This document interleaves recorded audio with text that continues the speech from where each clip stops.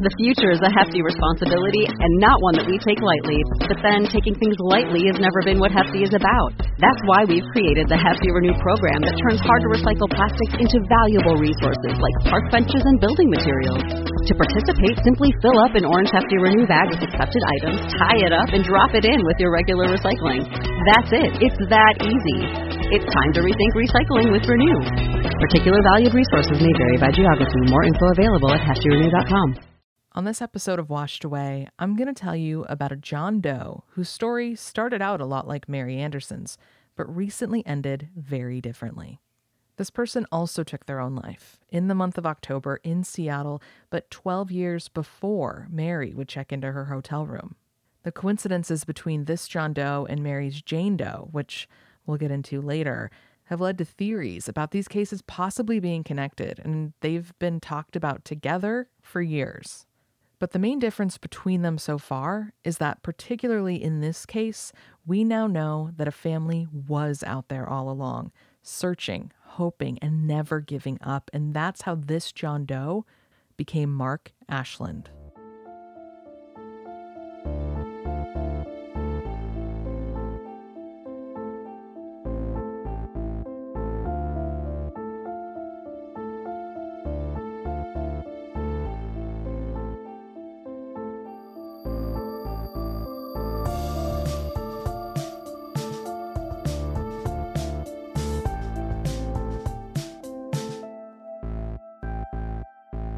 On October 9th, 1984, a man was found hanging from a maple tree in Carkeek Park.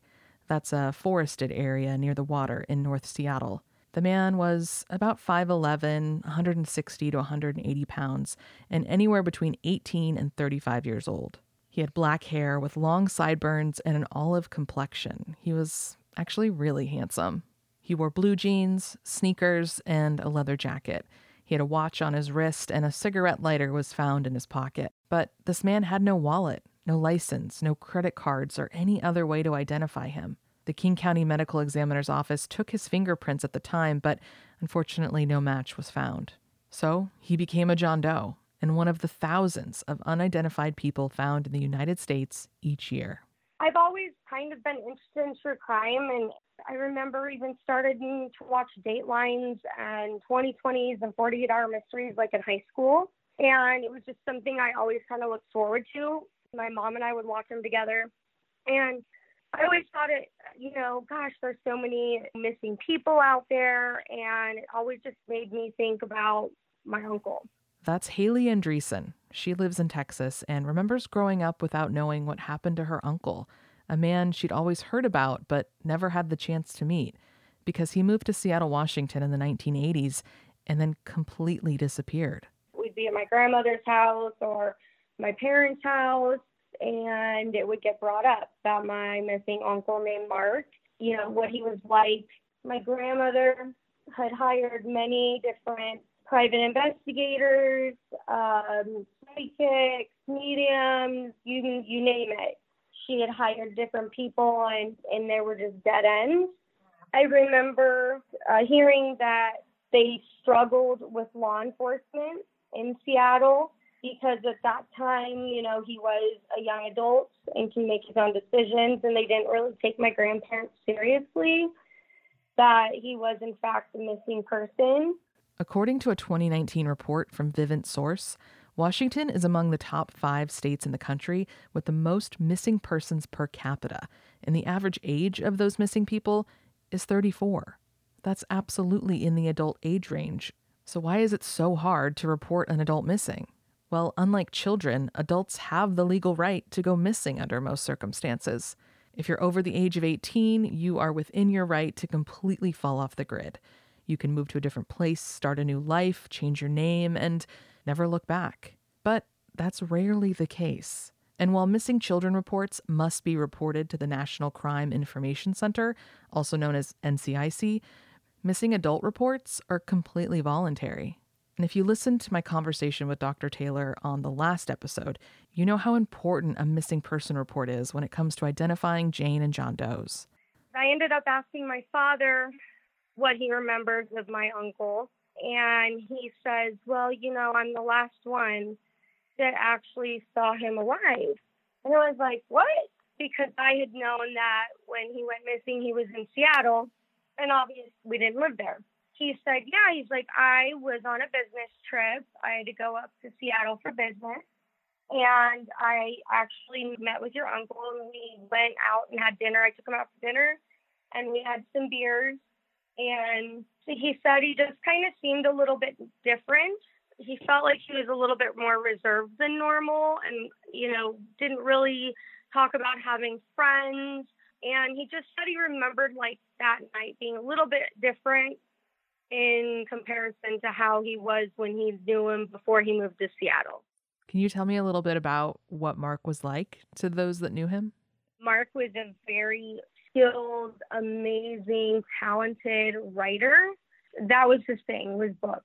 He was always reading, and kind of always joked like maybe he's Stephen King and he changed his name because he's such a good writer, and he's out there. He's this famous writer, and we just don't know, because back then he would write again, and he loved to write, so he would write letters to everybody. My mom doesn't remember all the specifics. Slowly the letters stopped coming, and then they started calling, I guess, and writing to him, and not hearing anything back. And luckily my mom had kept a letter that my grandmother had kept from him, and it all fell in line just perfectly. Was the fact that the one letter that was kept, it has a date on it, and it states in there that he spoke to my dad, and he's excited to hoist some beers with him the next month when he's there for business. So right then, because of that letter, I had a point of, okay, well, dad was the last one to see him. Because I have this letter now, we know it was that month of that year that was the last time someone physically saw him.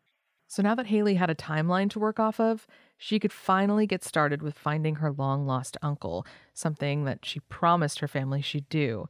And I asked her to walk me through the process of searching for someone like this, not only decades later, but from thousands of miles away. I just started searching the internet. I typed his name in, and I'd look him up on all the social media sites. And then I was like, okay, well, I know there's John Does out there. Maybe he's a John Doe that's just never been identified. I started searching through the Doe Network and NamUs. And I searched for, similar characteristics and things like that. And that's how I found the unidentified man that was found in Carkeys Park. And I saw the recreated sketch of him and saw the description with it. It was like my uncle to see everything I had seen in pictures my whole life, every way he was ever described to me. He was tall. He had the same skin tone, darker olive skin tone complexion, high cheekbones that we have. He always wore a leather jacket and blue jeans, most of the pictures, that was his typical style. I just was like, if anybody, this could be him. What was your reaction when you found the unidentified John Doe in Seattle from 1984? Did you immediately grab your mom, or were you hesitant at all? I immediately was like, oh my goodness. And I know this is a recreated drawing, but to me, it was like an immediate, I knew it's almost like I just knew. I did. I sent it off to my mom and said, what do you think? Look at the description and what it says about him and what he was wearing. I can see it, and I think part of it was that, she didn't want to accept that, she wanted to rather think he was just out there and we didn't know where or why he wasn't communicating versus, the reality of, oh my goodness, this really might be my brother. I can understand your mom's maybe kind of hesitation, because it's one thing to have your brother be missing, but it's another, I don't know, that would be so hard because you would want to know an answer, but the answer isn't necessarily what you were hoping for, I'm sure. I think most of my family just kind of accepted the fact they knew he probably wasn't alive, but not having that 100% confirmation I think, that was still always bothersome. And I know before my grandpa died, that was always something that they were upset about, that they never had an answer to that. Now, with a possible match found for Mark, Haley contacted the Seattle Police Department and told them her story. She was finally able to report her uncle is missing after 35 years, but it took diligent work on her part, as she struggled with the same issues that her grandparents did back in the 80s. She told me at first no one acted like they wanted to help her, and each step forward she took seemed to lead nowhere. And then my mom took a DNA swab to NamUs set it up for the detectives to take a DNA swab from her. We were hoping that obviously, the DNA they had collected from this John Doe would be in their system and they could go ahead and compare it. And come to find out that there were a few different unidentified persons in the 80s that the King County Medical Examiner lost their DNA. And Mark just happened to be one that they couldn't find it, or it was miscatalogued. So that was kind of a dead end. We were like, okay, well, what's the next step? And unfortunately, it was having to potentially exhume the body. Come to find out, he was the fourth body down, which would obviously cost the state government a lot of money to exhume a body, not to mention he's 4 down. And you would have to be able to get approval of the 3 people buried above him, of their next of kin, to even exhume them to get to Mark. That's horrifying. So there's like 4 people stacked on top of each other in a grave? Yes. Oh my God. He is the 4th body down. So that was another kind of kick to the gut. I remember my mom crying multiple times, like, see, I just knew this was going to happen. Like, this is what your grandma and we all dealt with for years, and you just can't get anywhere. And it's just one, obstacle after another. But things finally started to happen for Haley's family when Mark's case was brought to the forensic anthropologist for King County, someone you might remember. Here's Dr. Kathy Taylor again. In that case, we did not have anything for DNA, and so I sort of had to think outside the box. So I asked the family if they had any letters that he had sent them, and in fact they did. Had a letter that he had sent 3 years prior, and I, in the case file, had a fingerprint card his fingerprints were taken when he was autopsied. So I submitted them to the latent print unit, both the letter and the print card, for the King County APHIS unit, and those amazing people were able to lift a latent print off the letter that was matched to the print card, and that's how we ID'd him. What was it like to finally get that confirmation from Dr. Taylor? It was like shock. I mean, as much as I knew in my heart that I felt like I was on the right path, and like we knew this had to be him, it was still like shock, awe that like our technology now, almost 40 years later, picked up a fingerprint. Amazingly, it was kept in the same envelope, so it was pretty well preserved. And it was such a relief on my part, because I kept promising to my mom that I'm not going to stop till I get an answer or stop trying.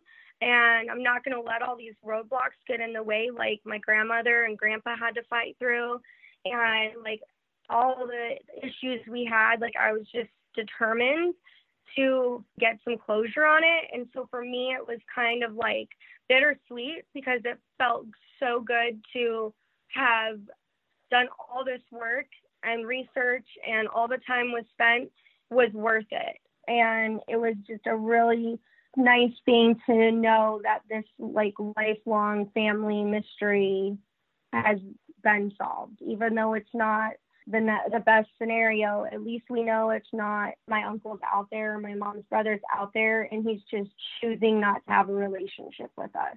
And that's kind of the hard thing. I think it was trying to think, like, if he's really out there, why wouldn't he have reached out all these years later, no matter what it was? I mean, we thought it was the in-witness protection. Those are all the things that go through your head. So it was bittersweet to finally have a conclusion. So now Haley's family had finally found out what happened to Mark. But the answer they'd been looking for all this time just brought with it a dozen more questions. And so when you were getting close and going through the Doe Network and all of these websites and databases, were you thinking that it was like an accidental death or that maybe he was murdered or, like you said, in witness protection? Like, was suicide kind of the last thought? Absolutely, yes.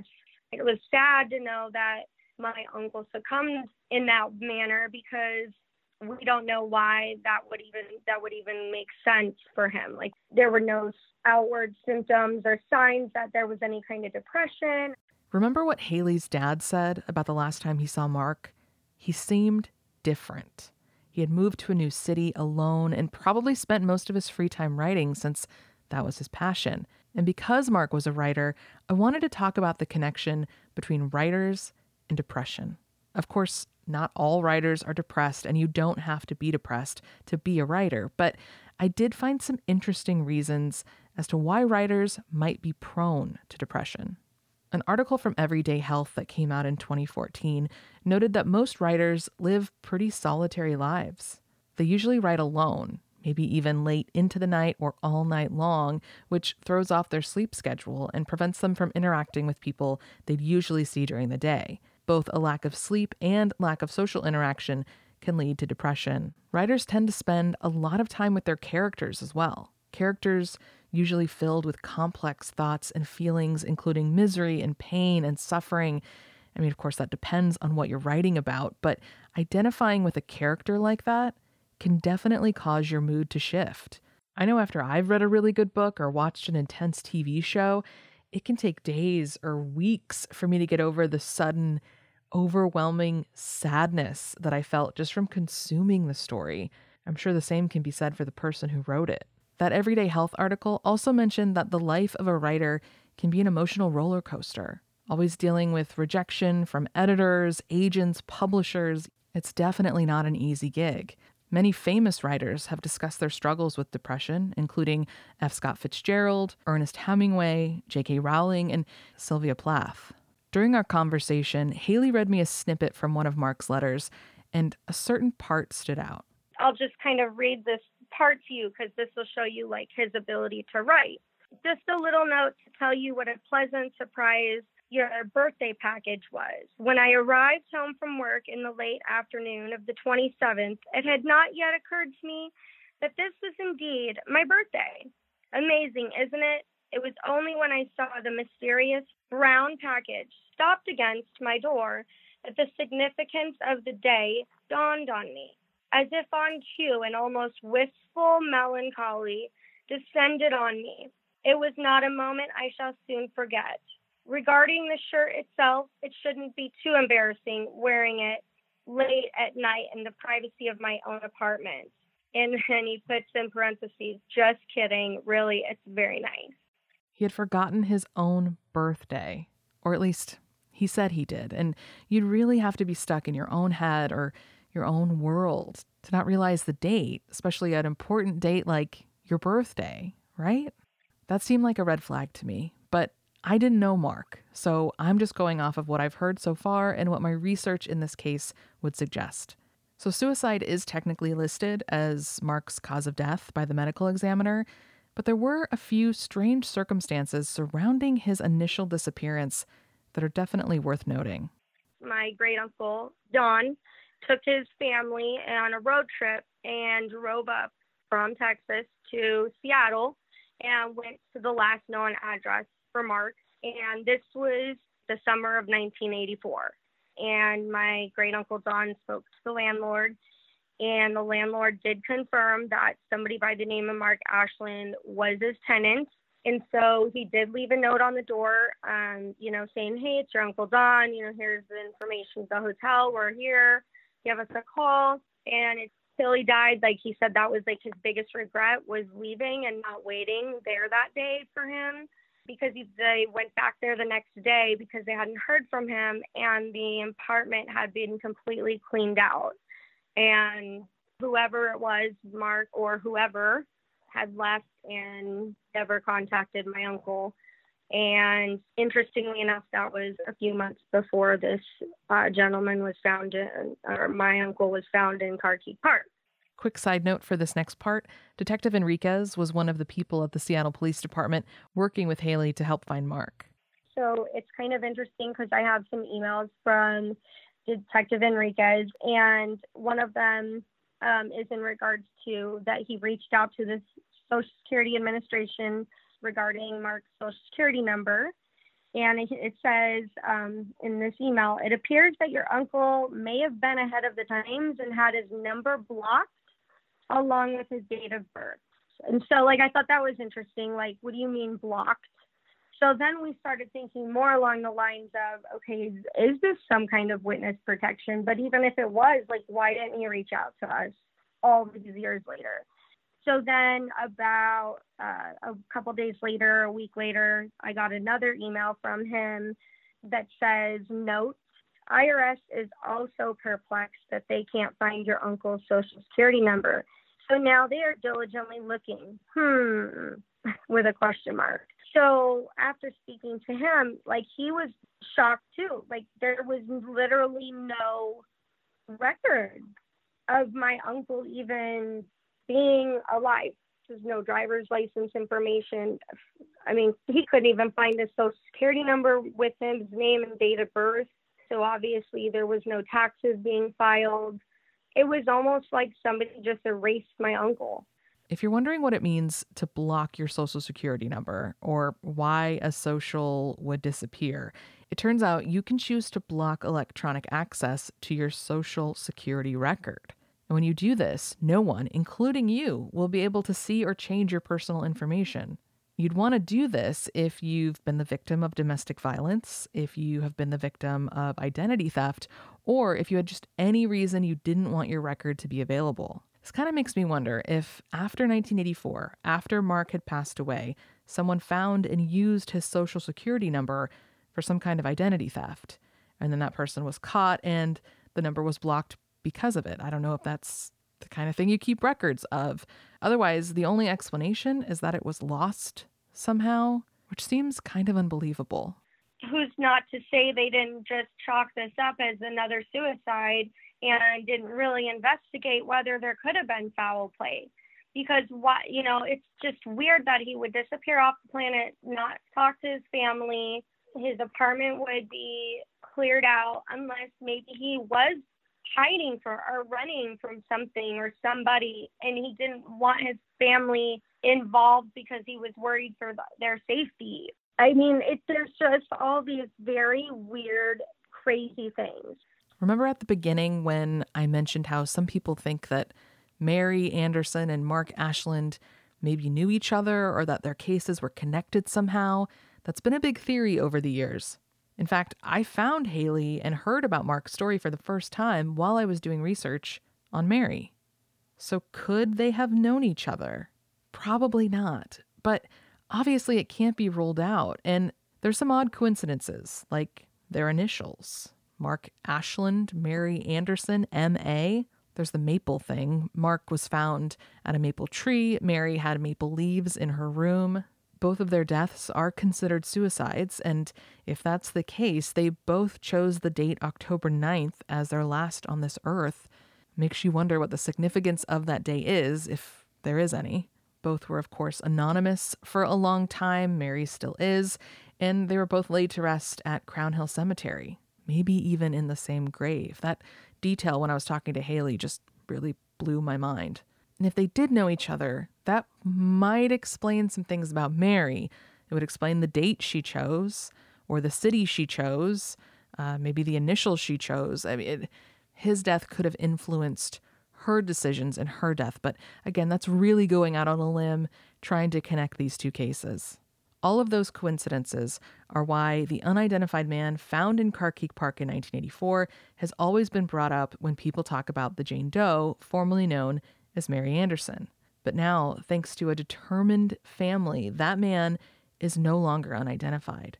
And he's finally able to stand out on his own, apart from Mary, as the incredibly loved and very much missed Mark Ashland.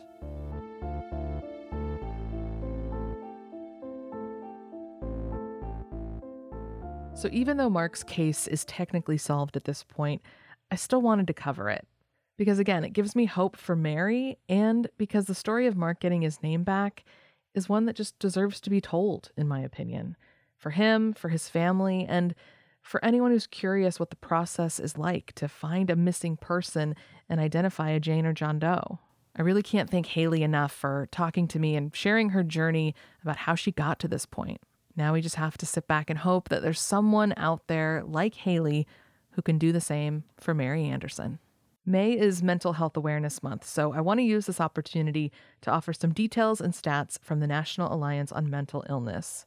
At least 1 in 5 Americans are affected by mental health conditions, yet the stigma around depression, anxiety, and PTSD, just to name a few, creates an environment of shame, fear, and silence. It prevents those affected from seeking help, and in some cases, it even takes lives. If you have, or think you might have, a mental illness, please know that you are not alone. I myself have suffered from anxiety my entire life, and I've gone through bouts of depression that I wouldn't wish on anyone. And it hasn't gone unnoticed that even though I didn't plan on covering 2 suicides for my first couple episodes of Washed Away, that it ended up being those were the ones I was drawn to and wanted to tell the most. If you want to pledge to be stigma-free and get more important information about mental illness, you can do that anytime at NAMI.org, NAMI.org. Washed Away is a Cosmic Bigfoot production. You can find sources and show notes, that means relevant photos and links, over at washedawaypodcast.com. And you can follow the show on Instagram and Twitter at washedawaypod.